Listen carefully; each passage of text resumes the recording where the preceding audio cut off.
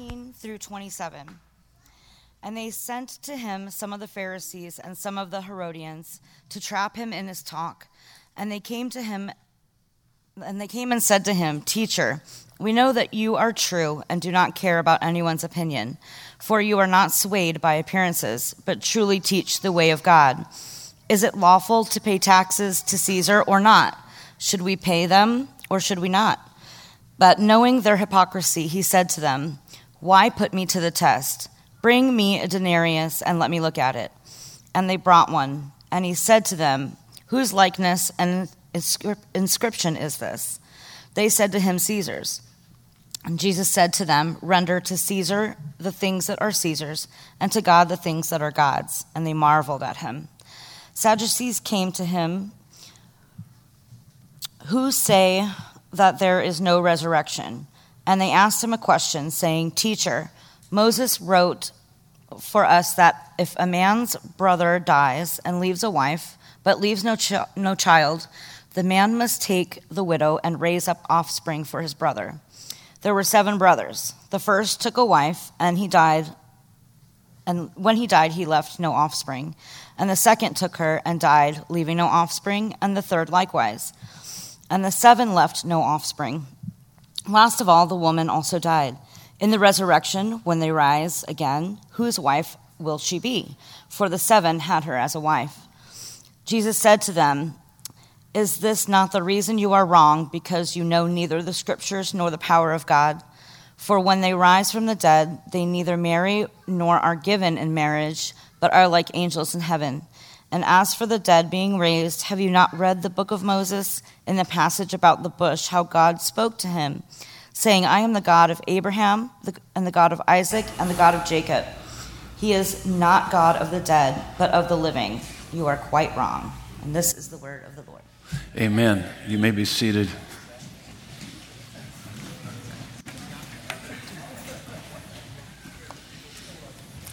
Good morning. You guys doing well? Outstanding. Good to see you. Welcome to Desert Breeze Community Church. I also want to welcome those that are watching right now on YouTube Live. Thank you for joining us, part of our church family. And so we've been working our way through this teaching series, Unshakable Identity, and we now come to the next characteristic of our unshakable identity, and that is we are a citizen longing for home. We are a citizen longing for home. This is based on Mark chapter 12, verses 13 through 27. If you have your Bibles, you can turn there. That was the text that was just read. Also, grab your sermon notes out. You can follow along. Take a look at the introduction to the sermon here. So we need to define what it means to be a citizen. What is a citizen? A citizen is a person who legally belongs to a country and has the rights and protection of that country. Would you agree with that? I think so. And what's interesting about citizenship is that citizens adopt the culture and practices of the nation or kingdom to which they belong. Now that's real critical to what I'm about to say here. Every person is born into the kingdom of this world in which Satan rules. That's 2 Corinthians 4:4. And must be born again to enter, to see and enter the kingdom of heaven. That's John chapter 3, verses 3 and 5. How are we born again? We are born again by grace. That's God's unmerited favor. By grace through faith in the person and work of Jesus Christ. And John 1:12. Let me illustrate this for you, what I believe really that kind of helps us to understand what happened to us when we were born again. During the long years of the Cold War between the U.S. and the Soviet Union, a Russian Air Force pilot flew his fighter plane from a base in Russia to an American base, Air Force base in Japan, and asked for asylum. He was flown to the U.S. where he was duly debriefed, given a new identity, and was set up as a bona fide resident of the U.S. In due time, he became an American citizen. That illustrates to some degree what happened to us when we were born again. When we were born again, our citizenship was transferred from the kingdom of this world over to the kingdom of heaven. Take a look at your sermon notes there. That verse, Philippians 3:20, is kind of a foundational verse to this study. It says, "But our citizenship is in heaven, and from it we await a Savior, the Lord Jesus Christ." That word await is more than just patience. We're just patiently waiting, but it actually involves to wait. It means to do this, to await eagerly with great care and perseverance. It has this deep sense of longing and desire. We long to see our Savior and to be with Him for all eternity. That's what that word await means. So if you are truly a citizen of heaven, you will long for home and to be with God. Now, this is the difference between authentic faith and a phony faith. See, a phony faith claims to believe in Christ only as a fire insurance policy to escape hell. It has no real desire for Christ. An authentic faith longs for God and to be home with Him. That's an authentic faith. Now think about this. If you truly have a genuine faith in Christ, and you're walking with Him, you're living for Him, you're enjoying Him, you're interacting with Him, as you speak love to Him and truth, as you share your heart and He speaks love and truth to you and showers you with many blessings, how could you not want to be with Him for all eternity? How could you not long for that? That's a sign that you're healthy. That's a healthy Christian longing. Oh, I long. And the more trouble I see that's happening around me in this world, even more so do I long. Come back quickly, Lord Jesus. And so there's that deep longing within our hearts. Now, there's a statement that I was raised with that they would say this: that person is so heavenly minded, he is no earthly good. Have you ever heard that statement before? Okay. I don't agree with it, okay? I don't believe it. In fact, I believe that the more heavenly minded you are, the more earthly good you will be. And if you're no earthly good, it's because you're not very heavenly minded. And you're not living with a current perspective of eternity in your heart as you navigate through this life. So here's the question that we're going to work through, and you can see this on your notes. How do we live as residents on earth but citizens in heaven? How do we do that? What does that look like?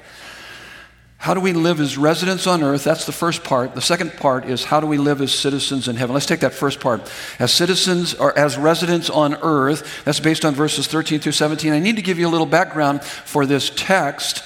The Pharisees, who were the conservatives, and the Herodians, who were the liberals. So we've got the red states and the blue states here represented. And both find Jesus to be a threat and are trying to trap Him with their politically loaded question. In verse 13, they're asking the question, should we pay taxes to Caesar? And they're trying to trap Him with that question. Now, there were all kinds of taxes on goods during this particular time, but this was a particular kind of head tax on the person. It was an annual tax of 1 denarius for the privilege of being a subject of Caesar. And so here's the trap. On the one hand, if he says, no, don't pay the tax, he's calling for an armed revolt and he will be crushed by the authorities. But if he says, yes, do pay the tax, then everybody who has heard him talk about the kingdom of God will know that he was just blowing smoke. And so they want a simple yes or no. Which political party are you in? And I just absolutely love Jesus. Jesus, in this and how as he interacts with them, Jesus' response is beautiful, balanced, and brilliant in every way. I mean, if it's been a while since you have acquainted yourself with the man Christ Jesus, you need to read through the gospel accounts. It's quite spectacular when you see him interact with people and how he navigates life and just the wonderful things that he says. And so he says some just really great things right here. And what's interesting is that in his response, he refuses political pat answers because problems are much deeper and multidimensional. He also refuses political passivity. Why is that? Because the role of government is important. But he also refuses political priority because the role of government is not most important. And so here's your next, or your first fill in the blank. We are to honor the authority of government, but at the same time hold authority accountable. I think that's what he's teaching us here. Now let me read the text once again, verses 15 through 17. But knowing their hypocrisy, he said to them, "Why put me to the test? Show me the money." Okay, he didn't actually say that. He actually said, "Bring me a denarius and let me look at it." And they brought one, and he said to them, "Whose likeness and inscription is this?" And they said to him, "Caesar's." And so Jesus said to them, "Render to Caesar the things that are Caesar's, and to God the things that are God's." And they marveled at him. And so, politicians are experts in skirting around hot topics, and it's extremely frustrating when you watch them and they're interviewed and they go, "They didn't even answer the question. What is going on here?" But these people are amazed at Jesus' response, verse 17. So, honor authority? Yes. Render to Caesar the things that are Caesar's. Hold authority accountable? Yes. Give to God the things that are God's. And so Jesus is saying yes to paying taxes to Caesar, but no to giving Caesar ultimate authority. Now, why is that? Well, there's an implication here. Did you notice when he said this, "Whose likeness and inscription is on the coin?" They said Caesar's. Well, the implication is whose likeness and inscription are on all of us. God, we are image bearers of God. Therefore, ultimate authority goes to God. That's the point. That's what he's saying here. And so this honorable accountability, which, by the way, I don't know if you've noticed lately, but there's a lot of dishonor, a lot of animosity and anger and antagonism back and forth in the political arena. It's pretty sickening, actually. I get tired of it from time to time and I have to turn it off. I don't watch it that much, just enough to kind of stay up with what's going on. And I'm very careful about the news outlet that I watch. They're so biased out there, it's unbelievable. And so in our culture, you just have to be really cautious. Don't watch too much of that. It can change your attitude. You need to keep a positive attitude throughout all of this. And as we will see here as we work through the notes. But that's just, there's such dishonor. And so this honorable accountability that we are to have towards government will look different in dictatorial societies from individualistic societies like ours. And so in dictatorial societies, we will look liberal, and in individualistic societies like ours, we will look conservative in our response to government. Now, so here's the next one. As residents on earth, we should not disobey civil government except when they want us to disobey God's word. And I gave you a whole bunch of verses there that you can study that will help you understand that more clearly. But this is what I want you to do. Turn to the person next to you and ask them and see if they can answer this question.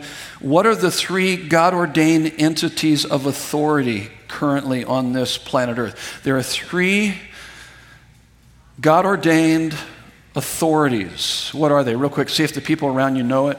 You need to know this.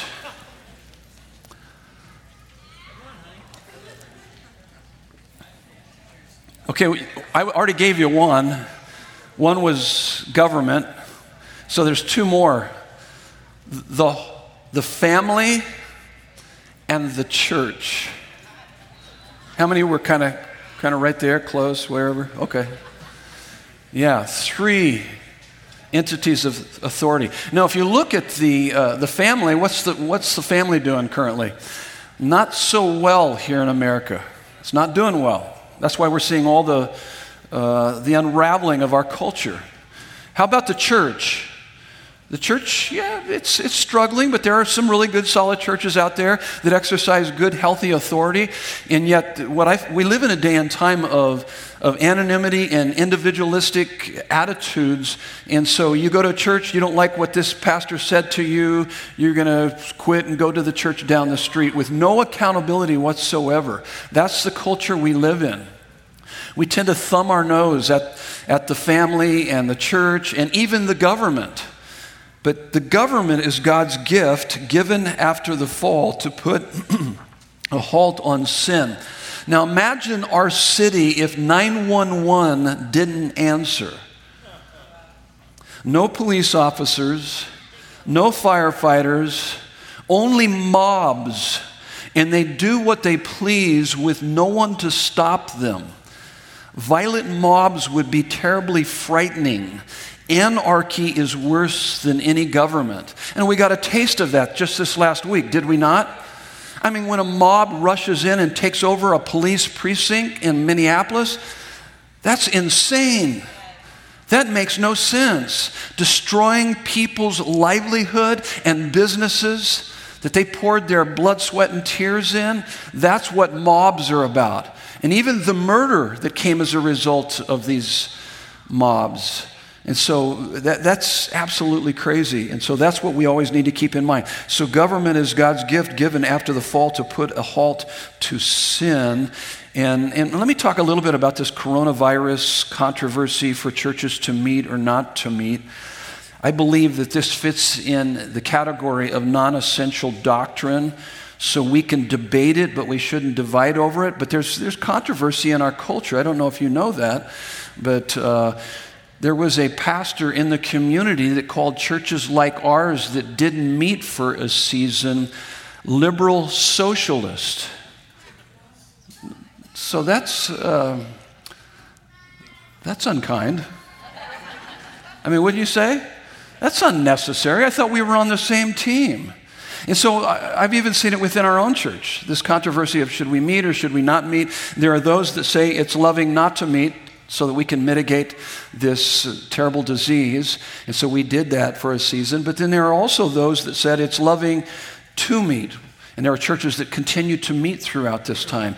I happen to believe that because this is in a non-essential, each church needs to do what is in the best interest of their church family in glorifying God. And that's exactly what we have tried to do here.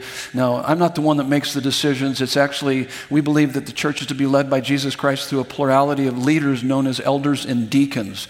And so it was our elders that made that decision as we have prayerfully, painfully navigated through all of this. And so we want to do all that protects our people and the community and at the same time honor God. And so there shouldn't be any name calling, okay? Or demeaning of other churches. Absolutely. Not any whatsoever. I mean, there should be any of that. This is in a non-essential area. The government was not asking us to break God's word or his law. They were just asking us to take a break to mitigate this crisis that's at hand. And I know that there's a lot of different arguments both ways. We did it for a season, and now we're back together, praise God. But there's about half of our congregation hasn't returned yet, and we're okay with that, like those that are watching right now on YouTube Live, many more that will be watching later on today and throughout this week. And we're okay with that. We love them. We want them to join us either here or on YouTube Live. Or on Vimeo is where we also put out our sermons. And so no criticism here. You need to be smart, safe, and selfless as we navigate this together and honor the decisions of each other. Listen to what it says in 1 Peter 2:13-17. Be subject for the Lord's sake to every human institution, whether it be to the emperor as supreme or to governors as sent by him to punish those who do evil and to praise those who do good. For this is the will of God, that by doing good, what should we be doing during this time? By doing good. You should put to silence the ignorance of foolish people. Live as people who are free, not using your freedom as a cover-up for evil, but living as servants of God. And here he wraps it up. I love verse 17. He says, honor everyone. Honor everyone. Love the brotherhood. So we need to love one another within our fellowship and those that are believers, even in the community. Fear God.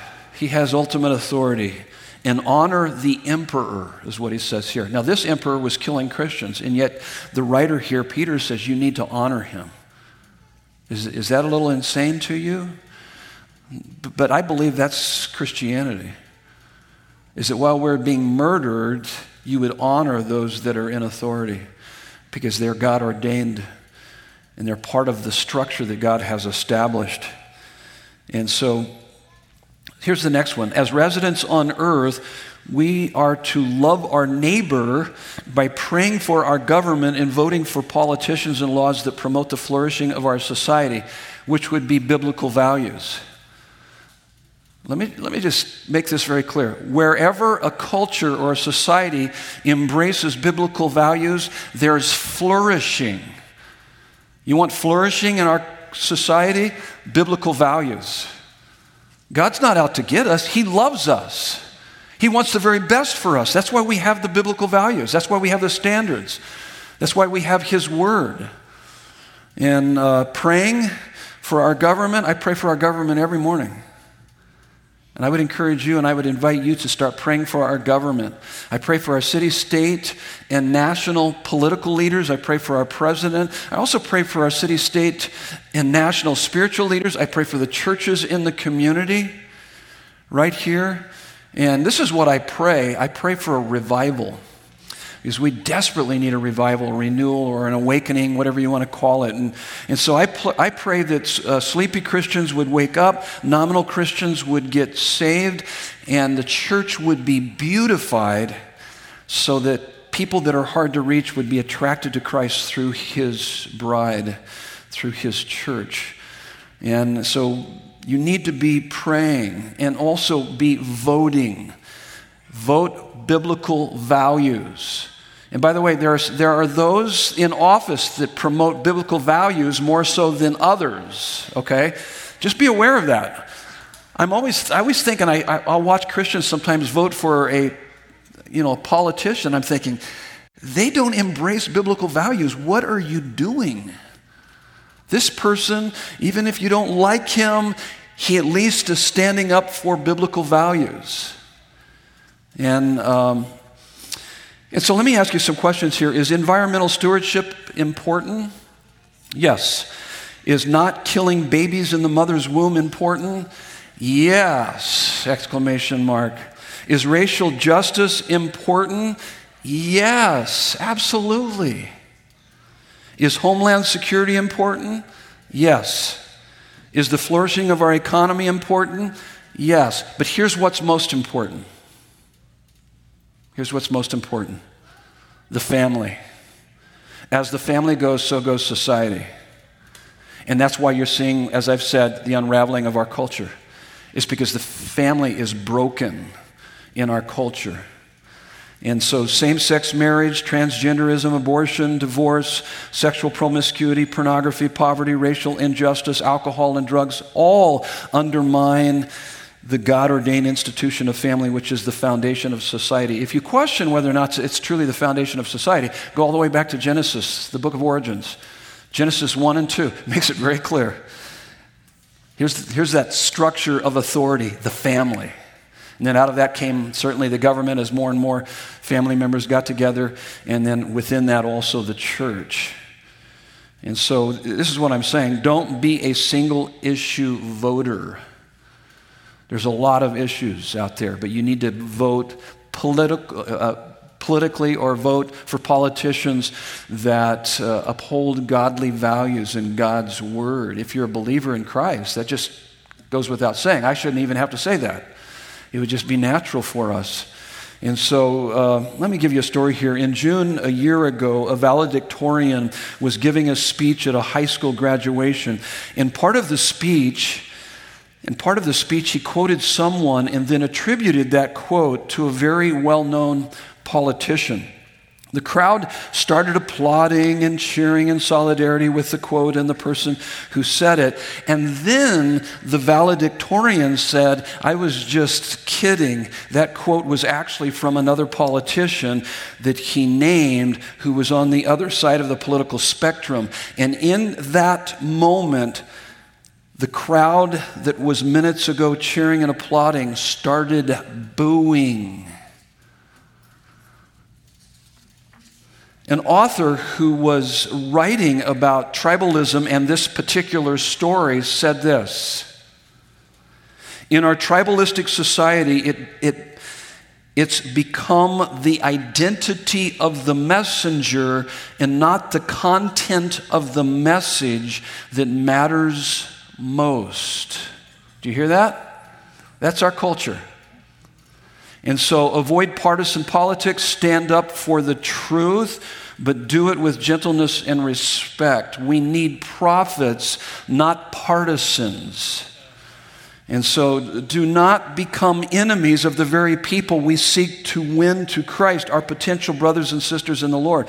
They are not the enemy, but enslaved by the enemy and don't even know it. And so with gentleness and respect, stand up for the truth with gentleness and respect. And here's the last one of this section. As residents on earth, our aim must be more than a better society, but to completely transform it by faithfully and contagiously using all our power, success, comfort, and recognition for the proclamation and demonstration of the gospel. Now, the reason why I said that is because it's very biblical, and spiritual results can only be achieved through spiritual means. You can't get spiritual results from political means. Listen to what John MacArthur said in an article on the gospel and politics in Pulpit Magazine. He said, "America's moral decline is a spiritual problem, not a political one. And its solution is the gospel, not partisan politics. The truth is that no human government can ultimately do anything either to advance or to thwart God's kingdom. And the worst, most tyrannical worldly government in the end cannot halt the power of the Holy Spirit or the spread of God's word." Praise God for that. That's a fact. Above all, the believer's political involvement should never displace the priority of preaching and teaching the gospel. The greatest temporal good we can accomplish through political involvement cannot compare to what the Lord can accomplish through us in the eternal work of His kingdom. I think the best example of this is found in the book of Acts. Read through the book of Acts, that first century church. They were certainly lived under a much more oppressive government than we in America have ever lived under. And yet they turned the Roman world upside down, not through political activism, but through the proclamation and the demonstration of the gospel of Jesus Christ. Just read the book of Acts. It shows us that. And so there's a sociologist, his name is Rodney Starks, and he explored this. He wanted to know why the early church had such a great impact on the Roman world, literally turning that world upside down. And he came up with certain things that the early church did, and I'm just going to give you just a summary of those things. I'll just give you 3 of those things, and what you'll see is that they are the product of the gospel. So we need to proclaim the gospel, we need to live the gospel, and this is what he said. Racial inclusivity, that was true about the early church. Racial inclusivity, sexual purity, and financial generosity is how they made an impact in the culture. And those are all the product of the gospel. So as residents on earth, our relationship to government should be honorable accountability, obey except when they want us to disobey God, pray and vote for godly values, seek to transform society through the proclamation and demonstration of the gospel, which we do week in and week out right here. And so, To be that earthly good, we need to be more heavenly minded. So how do we live as residents on earth? We covered that. Now, how do we live as citizens in heaven? That's the next part. And so that's covered in verses 18 through 27. Another story here. And so let me give you a little background. So we've had the Pharisees and the Herodians come and try to trap Jesus. Now guess who we've got? We've got the Sadducees. Now the Sadducees were the aristocratic and highly educated priestly families of Israel. They accepted the moral teachings of the Scripture, but they sneered at any elements of the supernatural. In fact, it tells us in verse 18 of our text, they say there is no resurrection. So they didn't believe in a heaven, life after death. And so the Sadducees ask a question about a practice during this ancient time we know nothing about. So it is the Old Testament law of levirate marriage. And so levirate marriage is where the surviving brother of a childless deceased man was obligated to marry his sister-in-law in order to provide for her needs and to preserve the deceased brother's family line. You can read more about that if you want in Deuteronomy chapter 25 and Genesis 38. But think about the story, this hypothetical story that they bring to Jesus. So a gal marries a guy, this guy dies, so his brother marries her, and then he dies, and then a third one marries her, and he dies, and it goes all the way up to how many times? 7 times. So the first thing that's coming to mind for me is like 48 Hours Dateline Murder Mystery, okay? I'm thinking, we're going to call this the Black Widow. I think she's knocking them all off, even though it's hypothetical. But I think she's killing every one of those guys. But they don't actually go there in the story. Okay, so sorry about that. But the Sadducees are presenting a hypothetical situation in an effort to make the afterlife look absurd and Jesus look stupid. And so here's the trap. If Jesus laughs with them, then he'll be rejected by the conservatives, the Pharisees. And if he comes up with some convoluted response, he'll be laughed at by the Sadducees and just validate their beliefs. Either way, he'll be discredited. So verse 24, Jesus said to them, once again, he's brilliant, he's balanced, he's beautiful in his response. Jesus said to them, is this not the reason you are wrong? Because you know neither the Scriptures nor the power of God? Bam! I mean, he's all over them. He just squares up with them. Now, here's your next fill in the blank. We know that heaven is real, not because we read a book about someone who died and went to heaven, but because Jesus said it was, and Scripture teaches it, and God's power can do it. You see that, all 3 of those in this text. So first of all, Jesus said it was in this passage that heaven is real. This is exactly what he's saying here. He's reinforcing, no, there is an afterlife. You guys don't know Scripture or the power of God. So Jesus is validating it, and then he points out to Scripture. He takes them to Scripture. So it's not based on a book that you read about life after death by somebody that had an experience like that. You go back to Scripture. The Scripture is our authority. It's the basis of what we believe. And so he takes them to Scripture, verses 26 to 27. And as for the dead being raised, have you not read in the book of Moses, in the passage about the bush, how God spoke to him, saying, I am the God of Abraham and the God of Isaac and the God of Jacob. He is not God of the dead, but of the living. What's the implication here? All 3 of those guys are living. They're still alive. Not on earth, but with me in heaven. That's what he's saying. It's quite profound. And he ends by saying, you are quite wrong. And so he shows how they don't understand the Scriptures. First, Jesus doesn't go to sections of Scripture that they reject. The Sadducees rejected the prophets, but they accepted the first 5 books of the Bible. So where does Jesus take them? To the second of the 5 books in the Bible, Exodus chapter 3, verse 6, where God reveals himself to Moses, and he says, I am that I am. It's where we get his personal name, God, which means Yahweh, Jehovah, I am that I am. And then he says this. Why didn't he say, I am the God of Abraham, Isaac, and Jacob? But he said, I am the God of Abraham, the God of Isaac, the God of Jacob. Why did he do it that way? Because he's showing us that he is a personal God. He has, each one of these have a personal relationship with me. And we can have that too. And he is the God of the living. I've had the privilege of being on the bedside of many people who have taken their last breath on this planet Earth. And that might sound a little odd. The privilege? Yeah.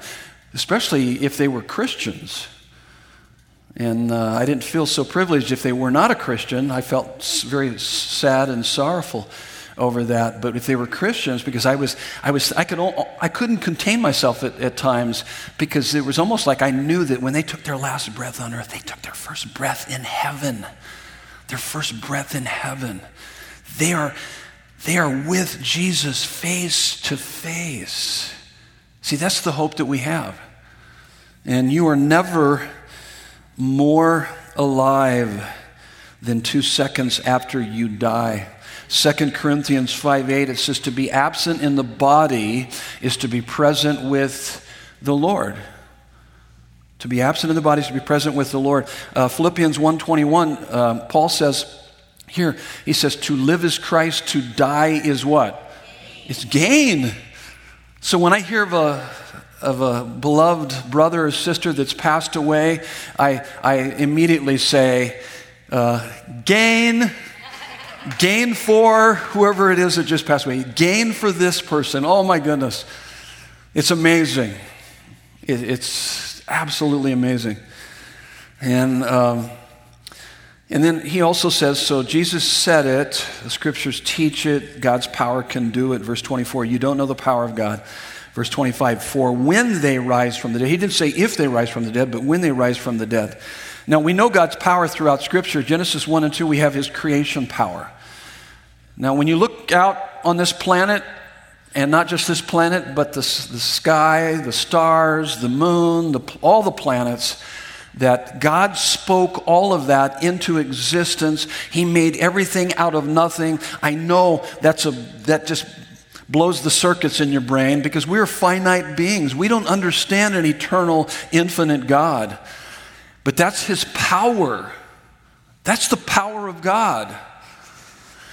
Ephesians 1:19 through 23, there is revealed his resurrection and ruling power. And of course in Luke 1:37, it says nothing is impossible to God. So as citizens in heaven, we know that heaven is real because Jesus said it, scriptures teach it, and God's power can do it. Here's the next one. We know that in heaven we will be transformed beyond our wildest dreams, physically, relationally, and vocationally. I'm going to kind of expound on each of those very quickly here. Verse 25, for when they rise from the dead, they neither marry nor are given in marriage, but are like angels in heaven. Now, let me correct something here. I've often heard, and I've actually heard this from Christians before, and I'm always thinking, no, that's not true.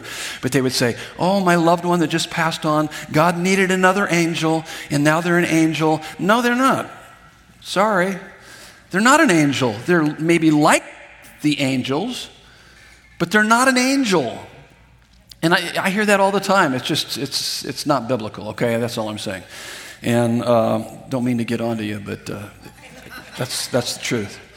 And so when my wife, Nancy, found out that we won't be married in heaven, she said, praise God. And I'm not really sure how to take that. That's what she said, okay? And so physically, how will our bodies be transformed physically? As an acorn is to a gigantic oak tree, is my body now compared to my resurrected body? Verse 24, you don't know the power of God is what he's saying here. Do you understand the power of God? The magnitude of the power of God will transform you into something beyond your wildest dreams. Praise God. C.S. Lewis puts it this way: if we let him, he can make the feeblest and filthiest of us into dazzling, radiant, immortal creatures, pulsating all through with such energy and joy and wisdom and love as we cannot now imagine. He will make us bright, stainless mirrors which reflect back to God perfectly, though, of course, on a smaller scale, his own boundless power and delight and goodness. This is what we are in for, nothing less. See, it'll transform us physically, but also relationally. The most euphoric moment in the best marriage in the history of the world is nothing compared to the love, closeness, and enjoyment I and you will have an experience with Christ overflowing to others for all eternity. When Jesus says they neither marry nor are given in marriage, he can't mean the future state will have less intense love than we have now. That's not what he means. The closest relationship you can have with anyone in this life is like a black cat firecracker in comparison to an atomic bomb of love we will have in heaven with God and others. Okay, that's quite an interesting analogy, Pastor Ray. But I think you get the point. Any love we have on this planet is nothing compared to what we will experience for all eternity with him and others. And so our love lives in heaven won't be less than marriage, but go vastly beyond marriage. And then he's going to transform us also vocationally. My work will be engaging. My play will be exciting. There will be art and entertainment and sports. Yes, sports in heaven. My worship of God will be exhilarating. Verse 25. Like the angels in heaven. We will be like the angels in heaven. By the way, there will be no golf in heaven, okay? Just to let you guys know. No golf in heaven. Why, how could there be golf? Heaven is a perfect place. And so there will be no cussing, cheating, or temper tantrums. That sounds like my golf game. And I don't even ever play golf, but once every 20 years, okay? And that's usually what I experience. But okay, so vocationally, he'll transform us. So as citizens of heaven, citizens in heaven, we know that heaven is real because Jesus said it, scriptures teach it, God's power can do it. We know that in heaven, we will be totally transformed physically, relationally, vocationally. Here's the last one right here. This is important to get. We will be sorrowful, yet always rejoicing. So while we're here on this earth, as citizens in heaven, we will be sorrowful yet always rejoicing in our hope for heaven as we live our lives for the one who gave his life for us. And so let me explain a little bit of this sorrowful yet rejoicing. It's actually based on 2 Corinthians 6:10. Sorrowful yet always rejoicing. Yeah, I think that as Christians, we should be the saddest people on this planet Earth when we look at all the sin and suffering around us. And at the same time, we ought to be the most joy-filled people on this planet because of the hope that we have in the gospel. Does that make sense? So this is not sequential, by the way. The Bible doesn't teach this as being sequential. You're going to be sad, and then eventually you'll be rejoicing, and then you'll go back into sadness, and then you'll rejoice. That's not what it's saying. This is simultaneously, you will be sorrowful and yet rejoicing, always rejoicing. Isn't that what it tells us in 1 Thessalonians 4:13? We grieve, but we do not grieve like the world because what? We have hope. We have hope. So we grieve, we're in touch with reality, we see the ugliness of sin and suffering all around us, and yet we have hope. We know that no sin or suffering is a match for God's redeeming and restoring grace. So verse 27, he ends this by saying, you are quite wrong. Now, what hangs in the balance if we get this wrong? Well, how we live our life now and where we will spend eternity. Now, human beings are unavoidably hope-based creatures. How you live in the present is inevitably shaped by what you believe about your future. Let me give you a quick illustration here, a little analogy. Two guys working in a sweat factory doing mundane, tedious jobs for a year. It's a horrible job. It's a hard job. It's a difficult job.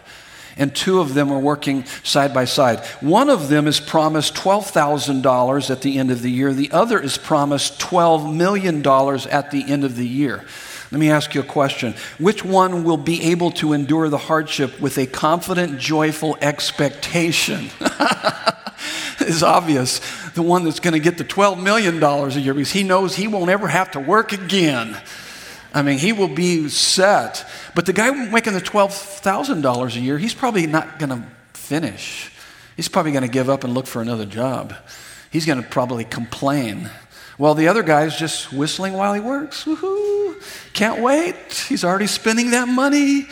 He's thinking how he's going to spend it. See, here's the point. People who don't have a proper understanding of Christian hope will find themselves regularly battling inordinate anxiety, anger, and depression.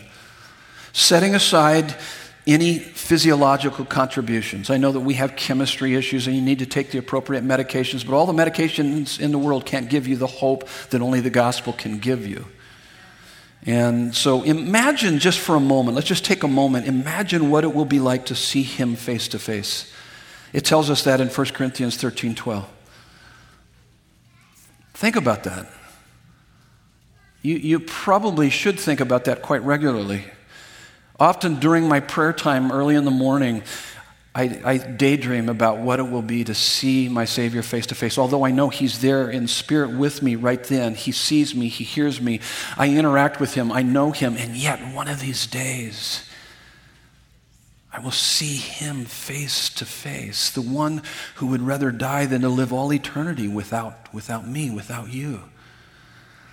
That's why I love the quote by Teresa of Avila, the first moment in the arms of Jesus is going to make 1,000 years of misery on earth look like one night in a bad hotel.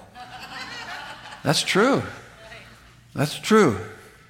So the God of creation came to this earth, lived a perfect life, was rejected, betrayed, tortured, and crucified, and on the third day rose from the grave, conquering sin, death, and evil. Jesus Christ went to hell for you so that you could have heaven with him for all eternity.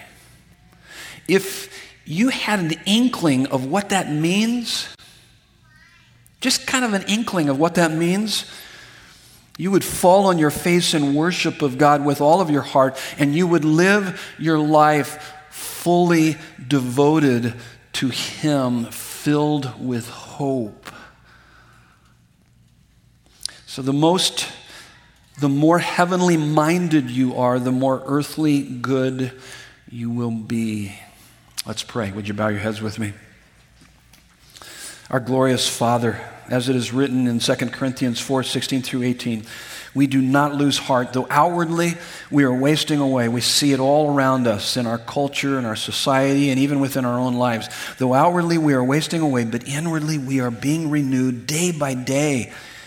Our light and momentary trials are achieving for us an eternal glory that far outweighs them all. So we fix our eyes not on what is seen, but what is unseen. For the things that are seen are temporary, but the things that are unseen are eternal. May we be more and more heavenly minded so that we will be more and more earthly good as we proclaim and demonstrate the gospel of our Savior for our joy and your glory in Jesus' beautiful name. And everyone said, Amen. Love you guys. God bless you.